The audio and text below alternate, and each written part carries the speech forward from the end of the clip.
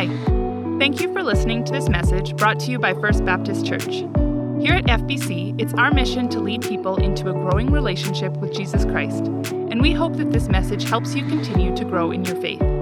This audio is property of First Baptist Church, but feel free to give away copies of this message in the hopes that others will be impacted by what they hear. For more information about FBC, or if you want to stay connected with us, visit our website at fbcloyd.ca or look us up on Facebook and Instagram. Thanks, and enjoy the latest from FBC.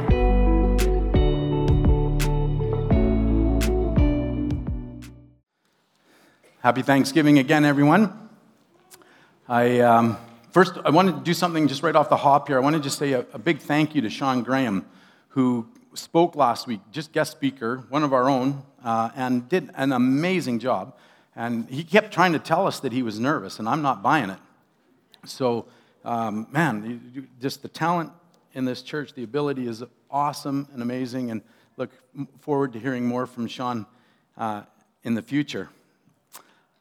Hey, so just by a show of hands this morning, how many at some point over the course of this weekend are going to sacrifice a turkey?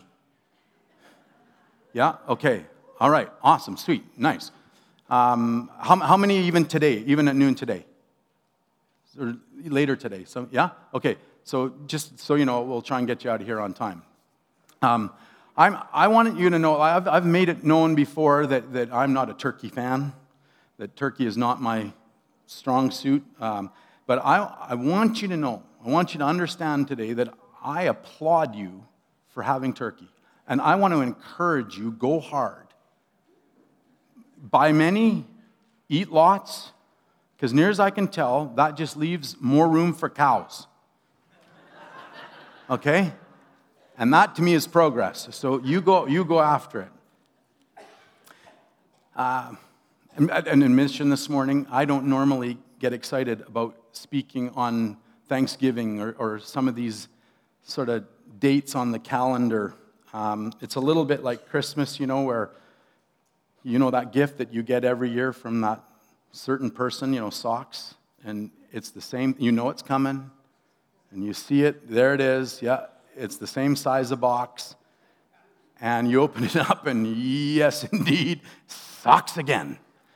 So, sometimes it feels to me like that's sort of Thanksgiving. We know what's in the box, we know what's coming, and somehow I'm going to try and have to make this fresh and new and exciting. And so the challenge seems to be a little bit overwhelming at points. But this year, I got to say that I'm actually excited about talking to you on Thanksgiving. When we went through and did our calendars out, and I saw that I was going to be up today, I started to get a little bit amped up about it. And I'll tell you why. It's because I'm becoming more convinced all the time that we need Thanksgiving. In this world that we're living in right now, and the world that we are encountering day by day, we need something to help us look up and look out, something that we can be thankful for. It seems to me that our horizon is getting dragged down more and more all the time. Our perspective is getting lower and lower. We're looking at things around us. And as we do that we're seeing things that don't inspire us, that we're not thankful about. And it's pressing in on us. I don't know if that's your case this morning. I think even Thanksgiving itself has started to take on some of that perspective. For a lot of people, even family isn't something that they can get stoked about. Challenges within those relationships. And so it's harder and harder to be thankful about that when it leads them to look at challenges and issues that are brewing within those contexts. And so Thanksgiving, it seems, has been relegated to this idea where we look around us and we try and get excited and stoked up about the material blessings in our lives. We're thankful for harvest. We're thankful for the creature comforts. And those are good things, perhaps. I would even concede this morning that those are things that we should be thankful for. But I would also say that they're not enough. In and of themselves, they're not significant enough to inspire us. They're too pedestrian. They just don't give us enough to hang our hopes on. They're too wanting for them to be successful in helping us to combat the circumstances that we see all around us in society. They're not sufficient to help us withstand the challenges that we increasingly see today. So this morning, I agree more and more with the psalmist who calls us to lift up our eyes to the mountains, from whence our help comes from. Our help comes from the Lord, and we need to move our perspective back to Him today. Perhaps like we've never done before, on account of everything else that tries to distract us and occupies our vision and our sight lines as we know it in our lives now. We need to lift our eyes up, not just to the politicians. It's not going to do it. We need to lift our eyes up, not just to the stock markets. It's not going to do it. We have to lift our eyes up to the Lord. And so this morning, I want to look at 3 things that I believe are foundational for us as followers of Jesus Christ that lead us to a foundation of thankfulness. And not just a foundation or a platform, but actually 3 things that lead us to where thankfulness breeds in our lives. 3 things that elevate our perspective, that pull our view away from these things that are disillusioning and disappointing, and that don't conjure up any form of thankfulness, but rather to 3 things that transcend life as we know it, that aren't temporal and subject to the fluctuations that we find in the world around us. 3 things that will move us to a different level, a different elevation in our world, in our lives, in our experience, where we can be thankful people moving through life despite what we encounter. Before we go any further, though, would you, again, just once more pray with me and ask God to be with us. Father, again this morning, in these next few moments, I pray that as I talk, that you would speak. Father, this morning as I labor, I pray that by your Spirit you would work. Lord, as I propose that you would persuade, and God, as I try and encourage, that you would inspire, that you would move us, that you would speak to us, that we would know better your presence, that we would know better your power, that you would change us as your people, that we would become thankful people, looking up always to you and allowing you to guide us through life in a different way, in a way that the world doesn't understand. And that as we do, that we would become a greater and greater testimony for your Son, Jesus Christ. And now I pray these things in his name, for his sake alone. Amen. All right, if you would turn with me in your Bibles. If you've got your phones and you've got a Bible app, feel free to flip those open and tag along there.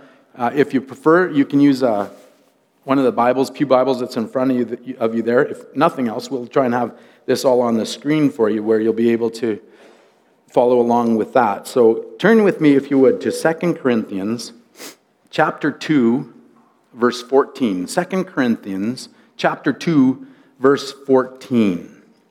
There Paul writes, "But thanks be to God, who always leads us as captives in Christ's triumphal procession and uses us to spread the aroma of the knowledge of him everywhere."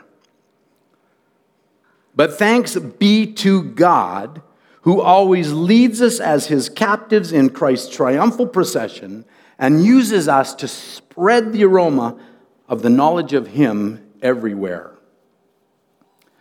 The setting here is Paul having just received some good news from Titus. And incidentally, we're going to be looking at the book of Titus starting next week. We're going to be going through that. So be sure you be here for that. That's going to be awesome. We're going to be doing it in small groups. I trust that you're part of small groups. If you're not, be sure to go to the information center after the service, and we'll do our best to get you hooked up with one of those, and you'll be ready to dive into Titus. But Paul has just heard through Titus some good news about the Corinthian church. The Corinthian church had been in difficult circumstances and situations. It was being besieged by some elements and some people that were trying to influence it away from the gospel, away from the influence of the apostles. And thankfully, Paul received news that the gospel was actually prevailing over these ulterior forces. And so he breaks out in thanksgiving to God on account of this news that he's heard. And the picture here is of a Roman triumphal procession. Paul seems to have this in mind as he praises God, as he thanks him for what he's heard. When a Roman general back in those days accomplished a significant feat, military feat, usually on some sort of a foreign land or foreign territory, a circumstance where he accomplished some great victory, the emperor might decide to throw in his honor a triumphal procession. Now, it had to be significant. This was not something that he would just do for some small skirmish, some inconsequential battle. More likely, it would be done when someone had gone and conquered a territory for the empire. Or when they had gone, a general had gone out and utterly defeated an enemy of the empire. And if it had been a significant enough victory, then the emperor would decide, well, all right, this general deserves that we would throw him a triumphal procession. Triumphal processions were extravagant. They were full of pomp and circumstance, all kinds of ceremony. What would happen is that the general would be brought to the outskirts of Rome. And there a parade would convene, and it would be in his honor. And it would lead him into the city, through the streets of the city, and ultimately end up at the Capitol, the pinnacle of power, if you will, of the world at that time.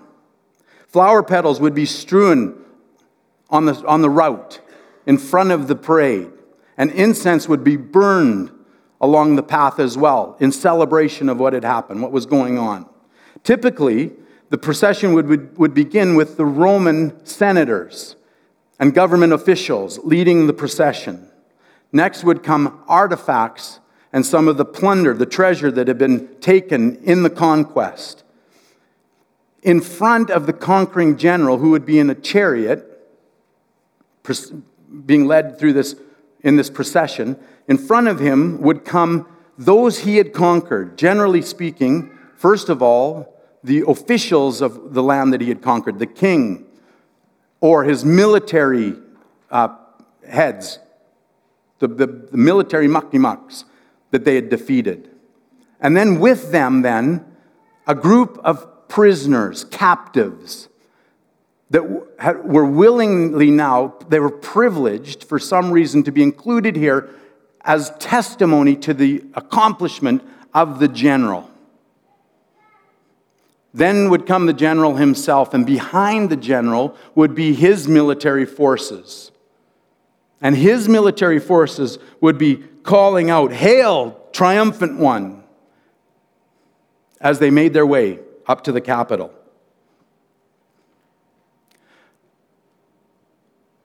Don't miss this picture that Paul paints for us this morning of what God has done for us now as his followers through Jesus Christ.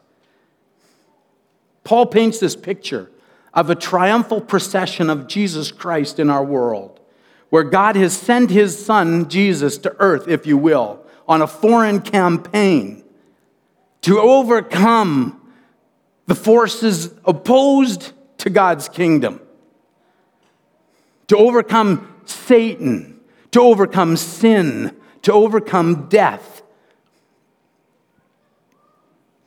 And what's more, then Paul shows us that he has taken those of us who have now placed our faith in Jesus Christ, who now call him Lord and Savior, and he has placed us in this triumphal procession for Christ as the willing captives, if you will, the privileged people, prisoners that are now preceding the King, preceding Christ as witnesses, as testimony to his victory over us, over sin, over the sin in our lives, over Satan and his control, over death itself.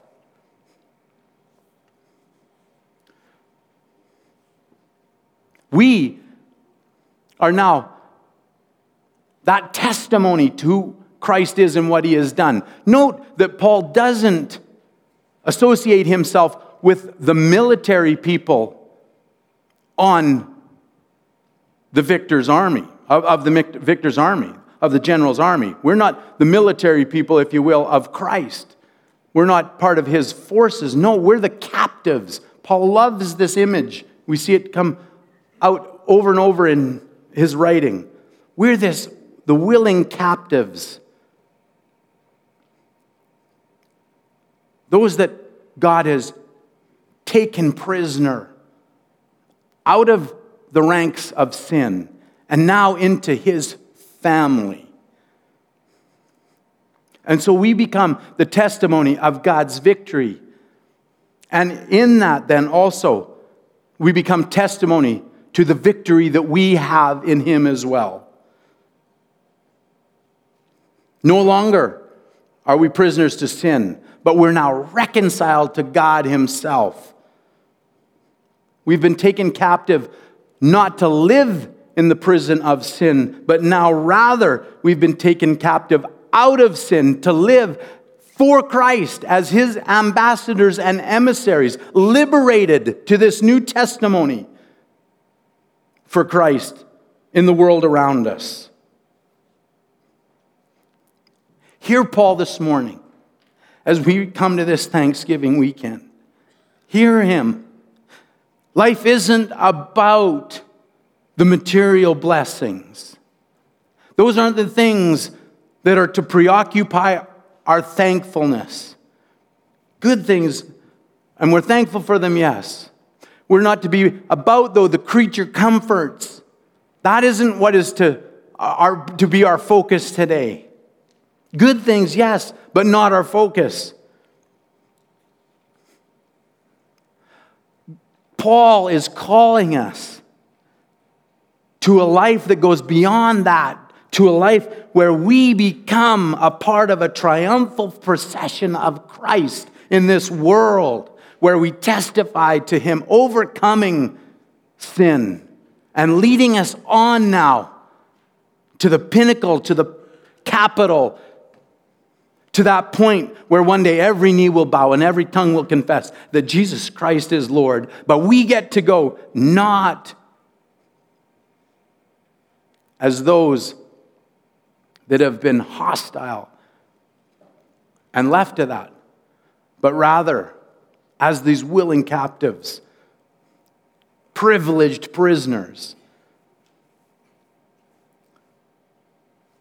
granted new life in Christ's kingdom.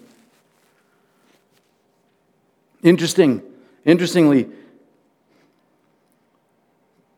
the royalty, if you will, of the of the territory that had been conquered, the king, or the military officials that had been opposing the Roman forces in whatever campaign they'd been involved in.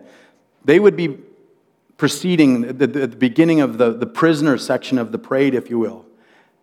And along the route, they would be hived off and summarily executed as part of the celebration. They were vanquished. That is not our lot as prisoners of Christ when we come to faith in Him. We are not hived off and separated from God for eternity, but rather we're granted entrance into His family, a position in His kingdom. And as such, we have reason to be so thankful.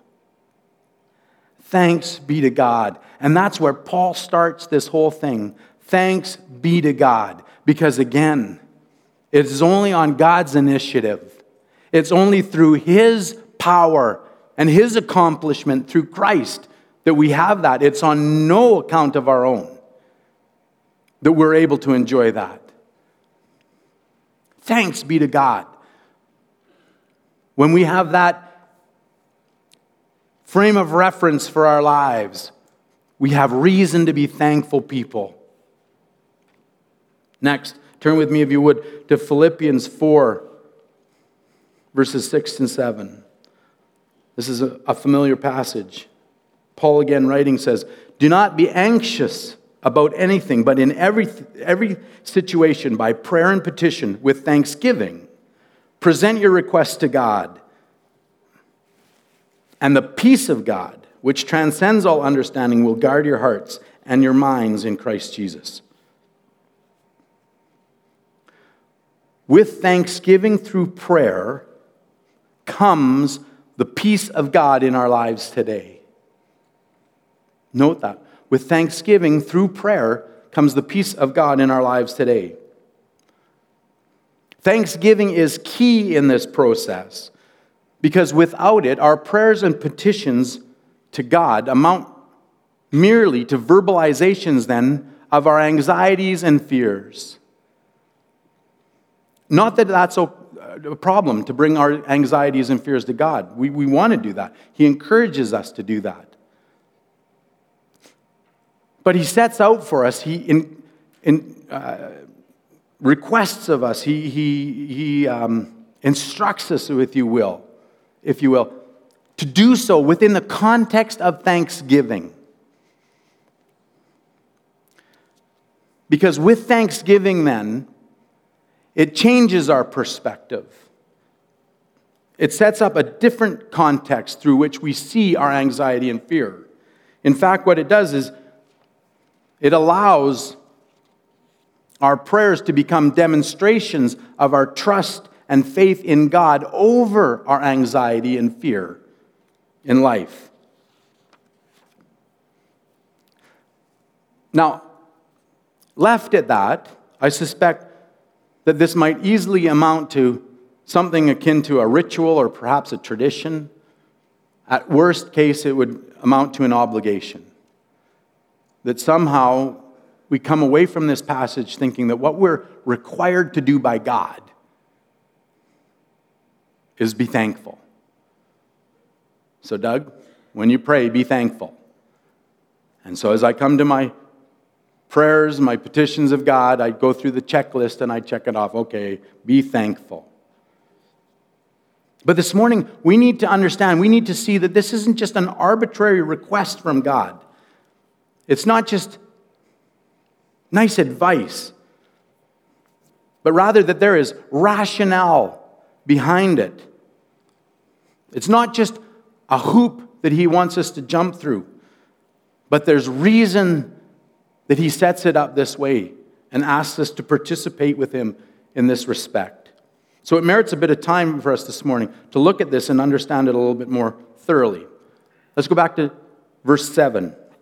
There it says, "And the peace of God, which transcends all understanding, will guard your hearts and your minds in Christ Jesus. The first thing that we see here is that the peace of God is of God.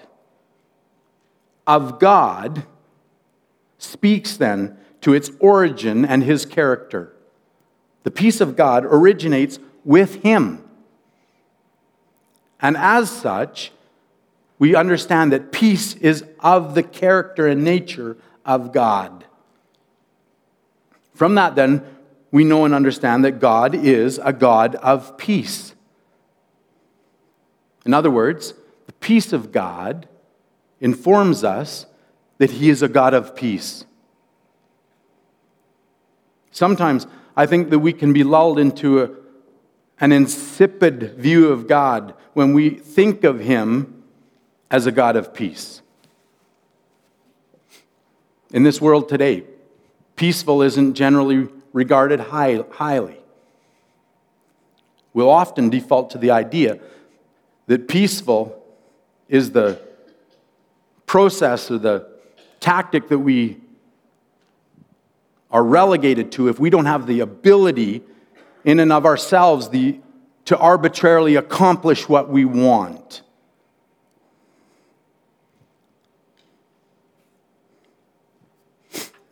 I think oftentimes that we think that peace is for pacifists. And pacifists are weak, inconsequential, not significant. Weak amounts to nothing in our minds. So our temptation this morning is to come to this God of peace and dismiss him at worst, diminish him perhaps, and therein miss the value of what God is offering us today. So don't be fooled. And I want to look really quickly at three things, three reasons why that is not the case. Three reasons why what God is offering us today is significant when he offers us his peace. Number one, if you will, this God of peace is a God of power. Don't dismiss him today, because this God of peace is a God of power. Hebrews 13:20 says this, "Now may the God of peace, who brought up from the dead our Lord Jesus." This God of peace that we serve is unlike any other God out there that we might deem a God. This God of peace that we serve is different than any other God that the world proposes to us today should be and would be a God in our lives. This God of peace has the power to raise Jesus Christ from the dead. So this God of peace that we serve is a God of power beyond our understanding or our ability. And we can't miss that today as we come to him. Don't be lulled into an anemic sense of God. Don't be lulled into an insipid definition of God. Our God is powerful, more powerful than any other God that could be proposed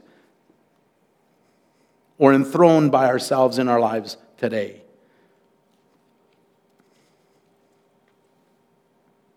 He's a God of power.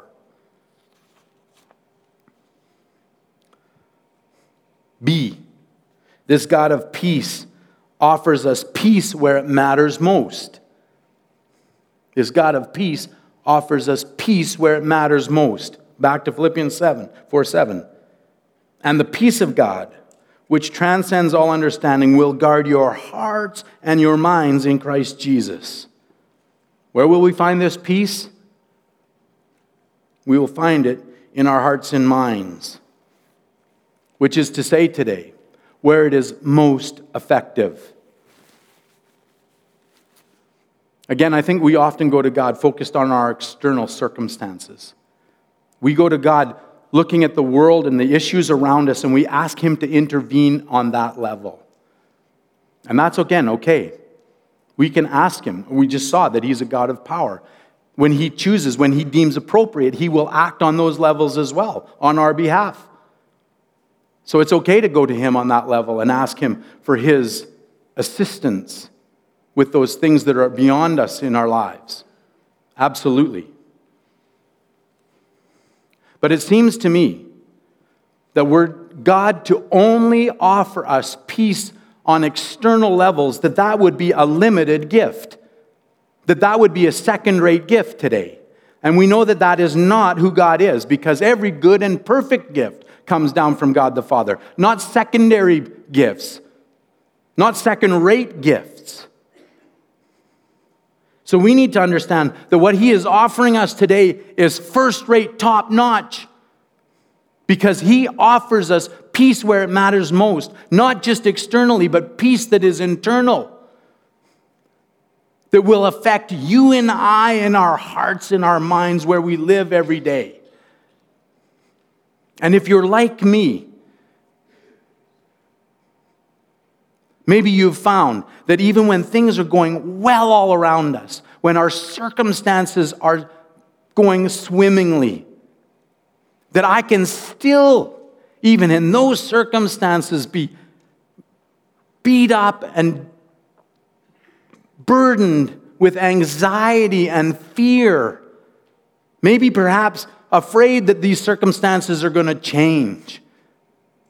That something is going to end and that there are going to be problems that will result. Maybe afraid and worried that I can't control these circumstances, that I can't somehow preserve them, prolong them. And so I start to ask myself the what-if questions. What if this happens, Doug? I know it's going well right now, but what if this happens? What if that happens? And even in the midst of good circumstances, I can be overwhelmed internally. But God comes along and He offers us His peace, not just on those external levels, but on those internal levels, despite what's going on around us, where even if those circumstances are to change for the worse, even if those circumstances don't change for the better, that in my heart and in my mind I can have a peace despite that. A peace where it matters most, where it accomplishes the most, where it means the most.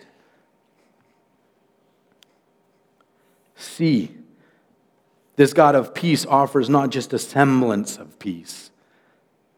Hear that today. This God of peace offers not just a semblance of peace this morning, but a peace that is true, that is lasting, that is deep, that endures. A peace that transcends all understanding. Verse 7 again. And the peace of God, which transcends all understanding, will guard your hearts and minds in Christ Jesus.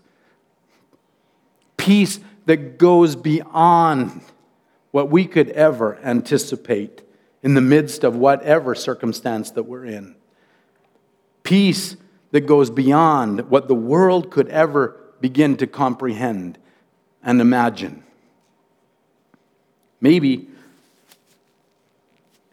you've experienced that peace that passes understanding somewhere at some point in your life. Peace where the world just looks at us and shakes their heads because it doesn't compute. How can you be going through this? How can this be your circumstance and you be able to navigate calmly, without fear, without anxiety, without worry? I've experienced that peace that passes understanding in my life. And here's the thing. With that peace that just doesn't make sense in the middle of everything that I would happen to be going through, with that peace has come a sense of God's divine presence and His touch on my life. I've come to know Him as true as real, as tangible, as significant as he's visited me with his peace in the midst of all the chaos, the carnage that I see going on around me, the loss, the pain that was my experience at those points. And this morning, church family, that is no small thing. That is not insignificant. Don't ever underestimate it. Don't ever dismiss it. Don't miss out on it. What God is offering us is amazing. So this morning, as Paul calls us and encourages us to come to God with our prayers and petitions with thanksgiving, go there, do it. And you will find the peace of God in your lives. He will become real to you. And we will become thankful people, understanding God, knowing Him better. Lastly, this morning, look with me at Hebrews chapter 12, verse 28. Therefore, the writer says, since we are receiving a kingdom that cannot be shaken, let us be thankful and so worship God acceptably with reverence and awe. Therefore, since we are receiving a kingdom that cannot be shaken, a kingdom that cannot be destroyed, a kingdom that cannot be detoured, a kingdom that cannot be derailed, a kingdom that cannot be eroded, a kingdom that cannot be lost, but a kingdom that is not able to be shaken, firm, secure. Let us be thankful. Galatians 4:7 says, now you are no longer a slave, but God's own child. And since you are His child, God has made you His heir. Through Jesus Christ, we are no longer enemies of God, but we have been made a part of His family, His very children. Heirs, joint heirs with Jesus Christ Himself in the kingdom that God promises is to come. What a hope that we have. In our world today, we don't find kingdoms that cannot be shaken. We don't find security that God offers us like this. Nowhere. There's no bank. I would say take that to the bank, but there's no bank that can offer us that kind of security. There's no government that can offer us that kind of security.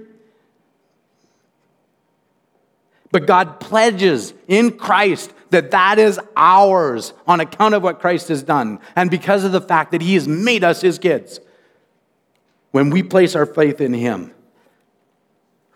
And Paul tells us in 1 Corinthians 2 verse 9, he says this, however, as it is written, what no eye has seen, what no ear has heard, and what no human mind has conceived, these are the things God has prepared for those that love Him. There is coming a day that you and I, as heirs of Jesus Christ, will be given our inheritance. There's coming a time when you and I, who have placed our faith in Jesus Christ, will be given an inheritance from God, a kingdom that cannot be shaken. That changes the way I live today. Thanks be to God that no matter what this life holds, no matter the difficulties and the turmoils and the struggles that we might go through, that one day is coming a kingdom for you and me that we can't even begin to hope or imagine. Thanks be to God. This morning, church family, as we wrap this up and as we start to head out to those turkeys, lift up your eyes Oh, that we would be a church, that we would be a people that lift up our eyes, that adopt this perspective of thankfulness in our lives as we remember that our lives we're called to be this triumphal procession for Christ, Jesus Christ, and what he has done for us. The difference that makes in our lives, no longer slaves to sin, but his slaves, liberated to be his ambassadors. That as we go into this life, that we would be thankful people because God offers us his peace. This God of peace is a God of power, and he offers us the opportunity of peace that transcends our circumstances. For that, we should be thankful people. And that he offers us today a kingdom that cannot be shaken. That we've got in our back pocket. It's an ace up our sleeve that we can count on. Thanks be to God. And as we pursue and entrench those things in our lives, I'm convinced that they will breed thankfulness in our hearts and our minds, despite our circumstances. I will change us as his people, that we will transcend our society, that we will become a bit better and greater testimony for him as we live out these things day by day. Let's pray. Father, today, again now, we stop and we say thank you. Thank you, God. I pray that you would help each one of us now. That you would give us success as we try and keep these things in mind, as we adopt them as our perspective, as we employ them in our hearts and minds day by day, in the midst of the circumstances, whatever they might be in our world. God, help us in that. It's not a small task. It's not easy, I recognize. But by your Spirit, come upon us. Make us thankful people. Help us not just this weekend, but day by day to go forward into life, thanking you, looking to you always, and testifying to your goodness to us. For those that don't know you yet, and I ask all of these things now, in Jesus Christ's name and for his sake alone. Amen.